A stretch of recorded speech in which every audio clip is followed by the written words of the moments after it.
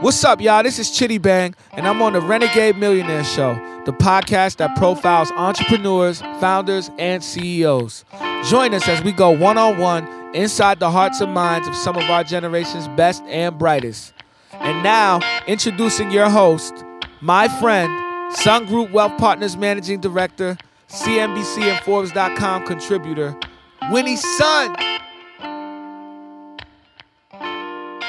Hi, everybody. It's Winnie Sun here, your host on the Renegade Millionaire Show. Thanks so much for tuning in once again. We are in LA at TuneIn Studios. As you know, I'm Managing Director and Financial Advisor at Sun Group Wealth Partners here in beautiful Southern California. And if you haven't had a chance, please follow me at Twitter. I'm really active there at Sun Group WP, and I'll let you know next time I'm on CNBC. And you can follow me on my column that I write for Forbes, which I'm really excited about sharing my next piece with you. I can't tell you too much, but it's a really cool Father's Day piece, so hope you will tune into that. And with that, oh my goodness, I gotta tell you, this next gentleman who I'm gonna introduce you to is somebody I've read his bio probably 2 or 3 times already. And every time I'm reading it, I start laughing and I start cheering up. I don't know if that's a good thing or a bad thing. It's a good thing. It is? Yeah. Oh, goodness. I was like laughing so hard. My husband's like, what's wrong with you? I'm like, I'm preparing for the show tomorrow. But let me introduce you. Jared, say your last name for him so I don't Jingle Jared Gutstadt. That is so awesome. And Jared, you were born in Toronto, Canada. Oh, yeah. Right? And they say... T-Dot, home of Drake. Hoo-hoo. And I heard this saying, I think that I've never met a Canadian I didn't love. It's strange. I spent my whole life trying to figure out how to leave Canada, and all of a sudden, our company was just bought by a bunch of Canadians, and I'm so happy to be back. The people are really cool there. I mean, we're kind of like bizarro versions of Australians. Bizarro. Because usually I get along with Australians too. They're just a little more wild than us, and we're a little weirder. So how are you weirder? Just Canadians all have a wacky sense of humor. I think you're a little weird, though. I gotta say. We are weird. But in a very lovable way. Yeah. I try. And I thank you for being you were early to the show. He brought gifts. Goodness, how can you not love? So you're a graduate of NYU, right? Yep. I think we should run through some of your bio because sure. They need to know what I was cracking up about. So you were a graduate from NYU, and in college, you were in a never quite made it band called Group Sounds. Yeah. Maybe it's the name of the group. There was other issues. We had a guy in our band who used to take his pants off, but that's a whole other podcast. I think that would be actually pretty huge right now. Time and place, right? Yeah. So you created this band to help pay for grad school? Well, I was hoping that at some point I would become a big rock star and be able to quit grad school. So it was kind of an insurance against my future. That never happened, but I did have a lot of fun playing, and I ended up meeting a lot of people who were the foundation of what later became my business through playing in bands, meeting really cool entrepreneurial people, meeting really cool musical people, and really figuring out where those people fit in my world. Some people, like my bandmate Jesse now runs business development at our company. Cool. Yeah, and he came in 3 years after the business was established, but I just remembered I really liked having fun with him being on the road. He was really good at being like a salesperson. So, I think that a lot of the lessons I learned being in a band really applied to how I became successful later. How interesting. Yeah, there's a book idea in there at some point. If you can run a band, you can run a business. Oh my gosh, I kind of love this idea. We're going to have to talk. Okay, I'm going to write this down. Maybe my next book.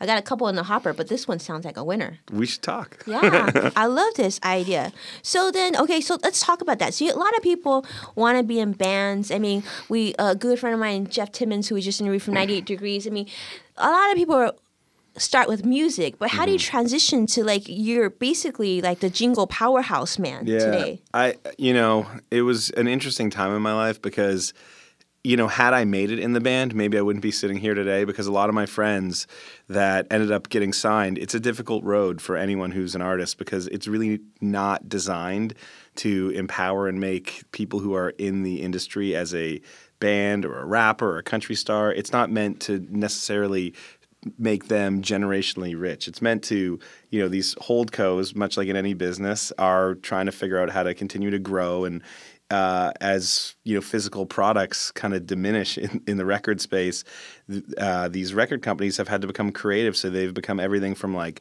branding agencies to touring to merch, and it's all not in a negative way, but just it's a fact that it's been taken away from the artists who used to have a lot more avenues to walk down and figure out how to become entrepreneurs while they're developing their career. I was my day job working in television shows after I graduated from NYU while still playing in the band. And the only time I ever made money as an artist wasn't when I played shows, and it wasn't selling merch at shows, and it wasn't selling CDs. It was putting my music in the TV shows, and then a year later getting royalties for it. And as soon as I got my first check for putting my music in like 5 seconds in a Chappelle Show episode, I was like, that's the idea. I need to scale that times a million and figure out how to get more music in TV shows. So it really came from this dumb idea where I was like, okay, that's the first time I made $1 in the music business. Let's do more of that. And I went back to all the bands I ever played with, anyone I ever toured with, any artist I ever met who had music lying on the shelf. And there was a lot of people who had created music at the time that weren't getting publishing deals and weren't getting record deals. And we became a bridge between those artists and people who were making TV shows. And at that point, that's really was the jump off for the Jingle Punks idea. It was, how do we become a bridge? Mm-hmm. And we became this mega distribution platform for all the unsigned, unloved musical assets of the world, and pushed it into TV shows at a time where television was about to have the biggest explosion of content ever, which was unscripted television. If I told you that I saw the world of Honey Boo Boo and the Kardashians coming at that time when I started, I'd be lying to you. I just happened to start up a company at the exact right time. Because anyone else doing production music before us were really catering it towards a world where it was scripted television, commercials, radio, and unscripted to us represents 90% of our marketplace. Wow. So how much music do you have at your company? How much do you control? We have a lot. We have, 2 months ago, we only had about 250,000 copyrights. Only. And then when we got acquired by this Canadian company, Olay, they already had a production music catalog called Music Box. Mm-hmm. We put those two things together, and we're managing the asset of production music under the Olay banner. So now we have 500,000 tracks. It really puts us above and beyond the competition of Universal's production music library, Sony's. We believe that not only do we have a better and wider offering of dynamic music, but we also have this amazing distribution platform. Part of our company's DNA is we're a tech company, so the way that you search and find music and aggregate music is part of our secret sauce. That's what I thought was really cool. I read that. So, like, for example, if I was interested in music that sort of sounded like you too, mm-hmm. I could just type music that sort of sounds like you too. There's an app for that, and that's our algorithm is really, my parents every day, they're like scratching their head because my brother went to Princeton. My sister, was a very successful athlete growing up. They're like, how did this guy become like an inventor and have a patent and start a successful company? Because never underestimate. It was a very bizarre path to where I got, and it required a lot of, just blind faith. And people always come to me and they're like, how do we start a company? How do we do this? How do we that? I'm like, you put your head down and you just work. we don't really know how we got here. I don't know how I got here today. So how long has this been from beginning to start to where we are today? So 2008 is the jump off. Mm-hmm. The day I met Dan DeMol, my business partner, was called the Big Kahuna. Mm-hmm. My wife and his wife, we were dating them at the time, and they were like, oh, my boyfriend's smart. You should meet my boyfriend. And, like, they each said that to each other, and we ended up meeting each other, and I was like, okay, you're a smart guy. I was like, well, here's an idea. And that night, we went out. We got super-duper drunk. The night is called the Big Kahuna because we went to, like, 10 different bars. We got in a margarita fight. I changed clothing 3 times.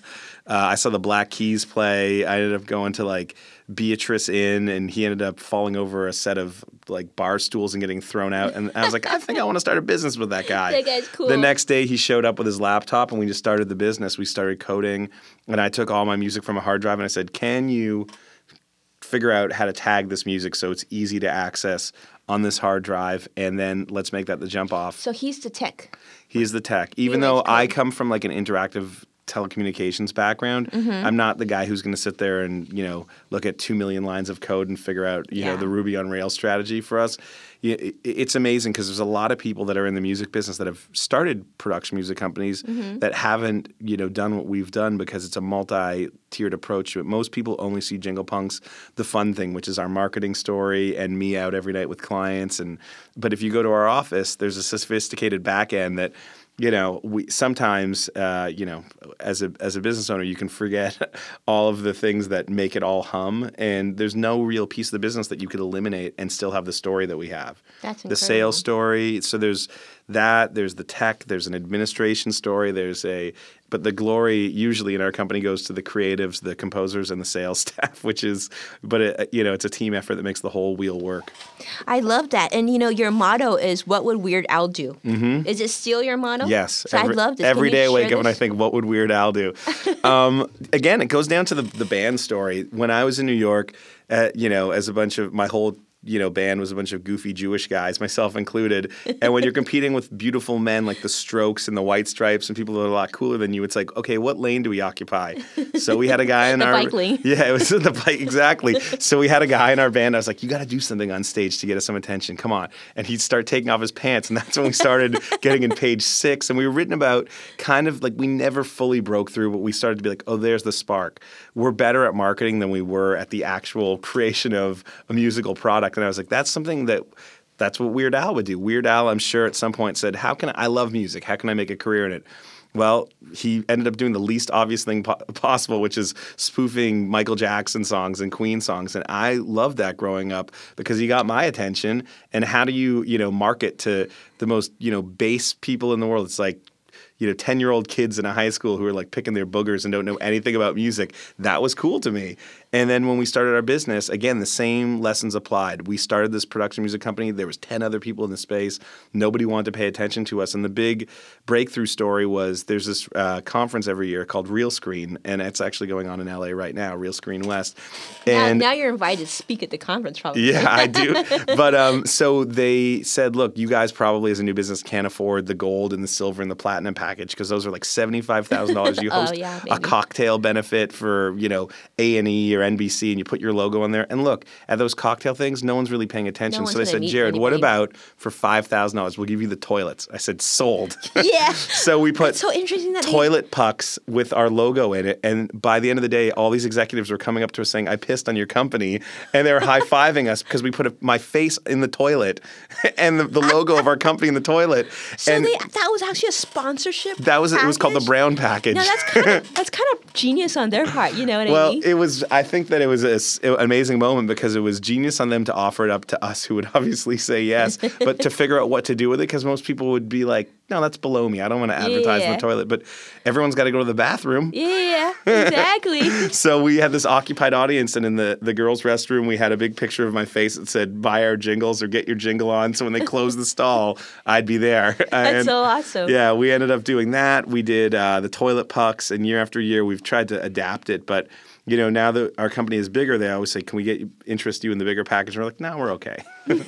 I know now you've got 70 plus employees, like multiple countries now. Yep. So we have Toronto, New York, Los Angeles, Nashville, and we have a partnership in Brazil where we've franchised it like a Burger King, and we are hoping to do more franchises for our business. So anybody who has a successful music composing company that doesn't have a library to upsell, we can figure out ways to go in new territories, give them turnkey access to our business. And as long as it's a place where, we're able to track where the money goes and, we're not going to get our entire, catalog pirated, it seems like there's a lot of territory still to grow. Very cool. Yeah. That's very cool. And how we met was through, I guess, somehow very nonchalantly we have a mutual friend. Oh, yeah. Our buddy Chitty Bang. Love him. Love him. I love the guy. He's like a brother to me. But so you worked with Chitty for a little bit. Yep. So at one point our business started a management division, and a brother of mine, Ant Martini, who is his was his manager. I'm not sure if he currently is, not anymore. R.I.P. But was trying to integrate his world into ours. And saying, look, if Jingle Punks has this great gateway between artists and brands as we started to do sexier things like big commercials and pitches for Pepsi. Let's fold some artists into it at the pitch level. And we did something for Pepsi, which they ended up rejecting, but it became a single on Chitty's album. And I wrote it with Chitty and Sam Hollander called Happening. And that ended up becoming one of the most successful copyrights in our library, but it started as a Pepsi pitch. That's awesome. Many people don't know that. Well, that's so fascinating. Well, you certainly, I can see why the two of you get along. You're both so dynamic. I mean, and I like writing with him. You know, he's been to our studios in LA recently again. And he's, you know, he is the embodiment of a new type of artist who you have to say yes to a lot of things in order to figure out how to put all the pieces together. Yeah, he's a good soul. He's a good human being. He is. He is. And you're so young yourself. You're only 37 years old. So what's next? What's next for you? So I am excited because for the first time ever since we've been in business, it's been head down the whole time. And then we got acquired by this company, Olay, out of Canada, which is a great publishing company. How much did they acquire you from? Are we allowed to say? I can't say, but it was good. If you, you know, I always put this sort of story out there. It was more than what Sony ATV paid for the Beatles catalog. There you go. So, and we have no hits. So we didn't write "Let It Be," and we didn't write, awesome. "Hey Jude." But it was a good thing, and it was a good thing for the entire company because we were never the kind of company that built it to sell it. We built it to be a brand and continue to find ways to be more dynamic. We'd almost hit the wall in terms of how much bigger we could get without almost. I look at them as this really, really creative entrepreneurial bank, and we are the front end creative of it. They might think differently, but you know, we're putting our heads together and saying, any place that we have done business with in the past, how can we amplify it with their resources? How can we start looking at all the places we're not working and amplify it? And they have an amazing back catalog. Like, we're the production music arm of it and the production side of it, but they have the catalog of Timbaland. They have Rush, classic Canadian bands. They've bought all of these amazing catalogs, including Sony Pictures, which everything from like, I don't know how many years, but decades of music from TV shows. And we want to find entrepreneurial ways to like amplify those catalogs and become a sales mechanism and plug those things into commercials, TV shows, films. And it's kind of amazing because I never really saw this coming, and every step of the way, it's, you know, I always say, aside from what Weird Al do, I'm like, every day is like my first day on earth, so I'm always excited and enthused and surprised when good things happen, because it's like I don't necessarily have like all the basics down of, you know, how to get from point A to point B, and I'm very absent-minded about things, but I'm very focused on the idea of marketing music. I love the Jingle Punk story. I love what we've built here, and there's going to be opportunities for us to diversify our company and become really a 360 media company over time, but I've also seen a lot of people try and pivot into things that they're not necessarily suited for too early. And like you said, I'm not even 40 yet, and so there's still some legs left in my there's in this run. Of legs. Yeah, it's incredible, and it's just so impressive that you've taken something that's a passion and truly become very successful at it in a kind of a different way. But you found a niche, you focused, and then you just moved. I think that is the story of how like most entrepreneurs do stuff. It's, you know, everyone from Branson to Ahmed Ergen, all the heroes that I've found, Geffen. And look, they specialized. And you look at them now and you're like, oh my God, they must have always run this like amazing diversified empire. No, David Geffen started in publishing and management. Branson started in putting out records and like doing mail order and stuff like that. And eventually you figure out just the tricks of what works for you in business. That's why I love the band analogy. I didn't go to Harvard and get an MBA. I didn't know how to run a business. I didn't know that I would ever be running a business with 70 people. I knew that when I was in a band, I was the organized leader of it, and I could get 5 people from A to B, create a product, get some money, you know, for playing on stage, and keep moving forward. And all the stories that I had, like the dropping off shirts and hats for you guys here, that's my merch, you know. And we loved it. Thank you. The biz dev strategy, I call that touring. And I'm always on the, you know, you want to make more money in a business? Tour. You know, get on tour. You want to figure out how to, you know, keep your employees happy? I look at equity as the publishing story. You know, there's an amazing story from Sting when, and I might be paraphrasing it, when he was in the Police, he was writing all the big songs, but he knew if he became a millionaire and not the rest of the people and didn't divide up equity, they certainly would be pissed when he shows up to the studio in a Rolls Royce and they're leaving in a Hyundai. Yeah. Which, there's just, you want to build a sustainable business, and the only way that I knew how was having a sustainable band. The band lasted way longer than our success should have allowed us for. So no offense to the rest of the guys in the band, Sexy Joe, Randy, and Jesse, but we certainly had a lot of fun, and that also is key. Having fun in business. You know what it's like when you show up to the office and you're the only one there doing your thing. You got to love what you do. Well, you got to love what you do, but also working with good people. Otherwise, you're bored off your ass and you're like, what time's lunch day? What time can I get out of here? Right. I don't want, there were times when I was like, I don't want to leave the office. I want to, and I spend so much time traveling with members of our team and now the new team that we have through Olay. It doesn't matter how much money Olay would have offered us for this business. If we didn't like them and feel like we could be all part of this ecosystem, the deal never would have worked. Yeah. Money doesn't, solve any of those issues. It doesn't. In fact, it can make it worse and amplify things. Exactly. And right now, what you experience is this is your baby. Yeah. That you've created, right? Yeah. This is incredible. So let me ask you this. So your first real paycheck, what'd you spend it on? Well, have you ever seen the movie The Jerk? Yes. There's a scene where he's like, all I need is this ping pong paddle and this wolf. And the day that we sold to WME, I think I went with my wife for mimosas in Abbot Kinney, got super drunk because I didn't know what I wanted. I didn't have anything for so long. And I ended up just buying a stuffed wolf, buying a giant, a bunch of jeans from Stronghold that I never wear because they're just I bought a pair of coveralls and I don't even know what I bought. And then I bought a really expensive bottle of tequila, and I woke up in the morning and I had a shame hangover. I was like, what did I do? Look at this wolf. But the wolf is still in my life, and he lives in my living room. It's not a real wolf. If anyone thinks that we stuffed and killed a wolf, it was some horrible toy stuffed wolf. His name's Gutstadt. Gutstadt, even that's a name. Yeah. I named him. That's pretty awesome. Yeah. Your studio must look pretty awesome, bonkers. We have very cool studios. Shout out to Scout Living. They basically brought our crazy dreams to life because, again, when we were starting the company, I always had this vision. And there is, again, I'm a big believer in this thing called flow. If you're not comfortable in your space, you're not going to operate at peak performance. There's that feng shui thing going on. Yeah, and there's actually a really amazing book by a psychologist who was talking about the flow, and you experience sometimes when you're jogging or creating a piece of music or doing paperwork, something where you're not fully conscious of it, but executing it 100%. Mm-hmm. And in order to do that, flow is part of it. Mm-hmm. And I wanted to have a studio where we have we have some artisanal wood on the wall like you. Fun, tchotchkes, just it's creative clutter.